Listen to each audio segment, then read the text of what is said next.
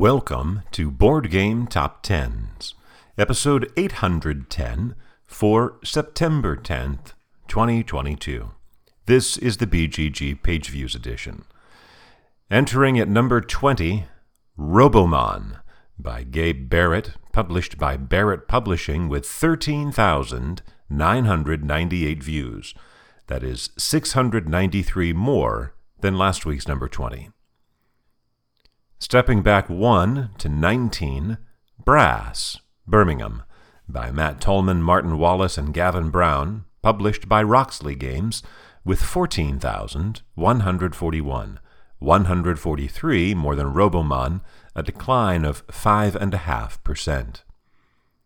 After 2 weeks at number 15, down 3 to 18, Marvel Champions, by Michael Boggs, Nate French, and Caleb Grace, published by Fantasy Flight Games, with 14,548, 407 more than Brass, a decline of 4%. Stepping back 1 to 17, Gloomhaven, by Isaac Childress, published by Cephalofair Games, with 14,604, just 56 more than Marvel Champions, a decline of 3.2%. Entering at number 16, Sagrada Artisans, by Daryl Andrews and Adrian Adamescu, published by Floodgate Games, with 14,761, 157 more than Gloomhaven. Re-entering at number 15, Scout, by Keiji Kajino, published by Oink Games, with 14,791, 30 more than Sagrada Artisans. This first part of our list, the games are bunched very close together. From 15, Scout, through 20, Robomon, is a distance of only 793 views. The gap between 15 and 14 is almost 1,000. Repeating there for the second week, Arkham Horror, the card game, by Nate French and MJ Newman, published by Fantasy Flight Games, with 15,760. That is a gain of 2.5%. Just as Arkham Horror inched up to number 11 a few weeks ago and then started to slide back, so too with Terraforming Mars. It had reached all the way to number 11 last week, and this week is back down 2 to 13, where it was 2 weeks ago. Terraforming Mars is designed by Jacob Frixelius and published by Stronghold Games, this week with 16,133 views. That is 373 views more than Arkham Horror, but a decline of 4.7%. Repeating at number 12, Rise, by Remo Consadori and Marco Pranzo, published by DLP Games, with 16,357, 224 more than Terraforming Mars, a decline of just 2.1%. Entering at number 11, Lorcana, or maybe it's Lorcana, Arcana, or Lorcana? Arcana. Yeah, I'm going to go with Lorcana, by Ryan Miller and Steve Warner, published by Ravensburger, with 16,602, 245 more than Rise. Of course, the full title of this game is Disney Lorcana Trading Card Game, but Disney is in fairly small type. Trading card game is unnecessary, so we're just going to go with that one-word title.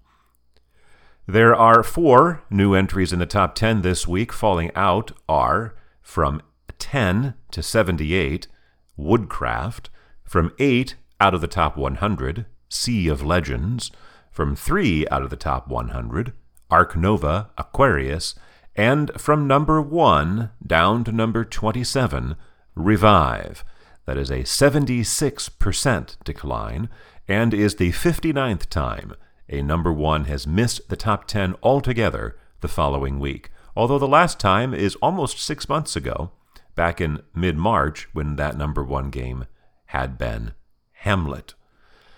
Our first new entry returns after almost 4 months, 15 weeks away, and charts for the 7th time at number 10, Wonderland's War by Ben and Tim Eisner and Ian Moss, published by Druid City Games and Skybound Games, with 17,244, 642 more than Lorcana, a gain of 14% from where it was last week at number 17, so it is a 7-position climb. It is also 560 views fewer than last week's number 10. As a reminder, Wonderland's War is a drafting, bag-building, area control game. The first of our 3 debuts is at number 9, The Legacy of Isla Nublar by Prospero Hall, published by Funko Games, with 17,520, 276 more than Wonderland's War, a gain of 49% from where it was last week at number 24, so a 15-position jump. On Board Game Geek, this is listed as Jurassic World, with a subtitle, The Legacy of Isla Nublar. But look at the box. Which part is in larger print? That's the real title of the game. The theme is creating a dinosaur theme park, a la Jurassic Park / Jurassic World, and, quote, has 12 adventures in which you customize an entirely unique game board and breed new dinosaurs you cannot unmake, unquote. What does that sound like to you? Yes, it sounds like a legacy game to me, too. Prospero Hall and Funko in particular, known for making mass-market games, so perhaps this is a legacy game for the mass market. I say perhaps, I guess I should have researched it more, but what are you going to do? Moving back up 1 to number 8, Dune Imperium by Paul Dennen, published by Direwolf, with 18,530, 1,010 more than the Legacy of Isla Nublar, a decline of 4.5%. With this 85th week in the top 10, Dune moves to number 9 on the most weeks list, passing Marvel Champions.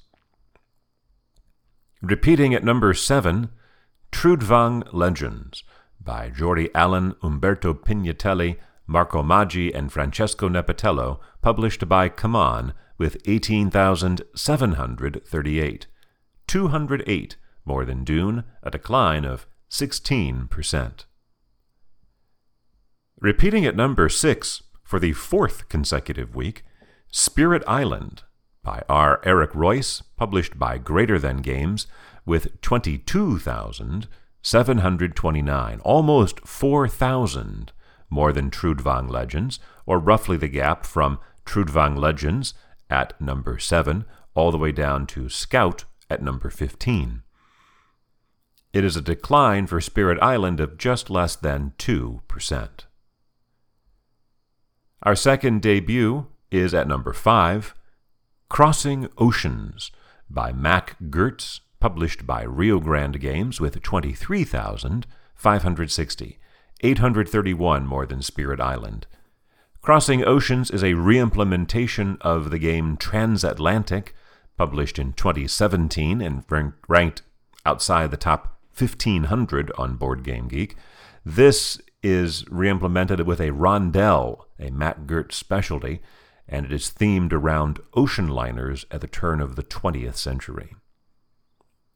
Repeating at number 4 for the 4th consecutive week, Oathsworn by Jamie Jolly, published by Shadowborn Games, with 26,827, 3,300 more than Crossing Oceans, and a decline of a little less than 3%, which is an improvement from last week when it had a decline of 21%.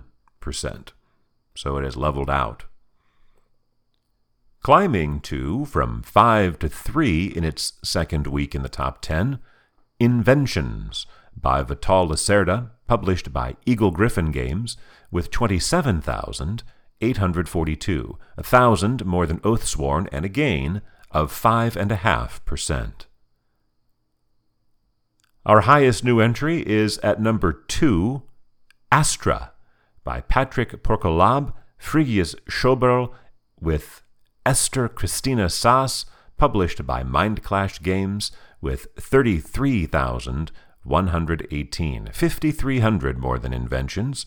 The theme of Astra is players are astronomers watching the night sky, and then they mark stars on their personal boards, trying to form constellations, which card they can then take to gain actions, and those actions other players can piggyback off of.